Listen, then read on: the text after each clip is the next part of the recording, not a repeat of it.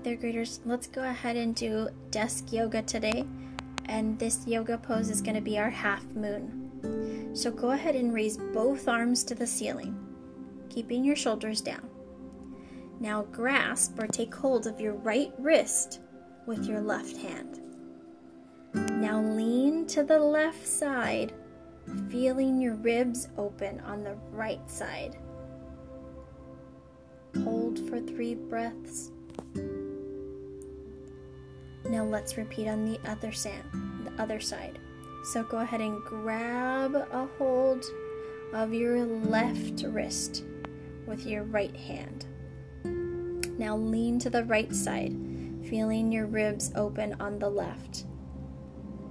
Make sure to keep your heart facing the front also. And hold for 3 breaths. Repeat until you feel calm and grounded.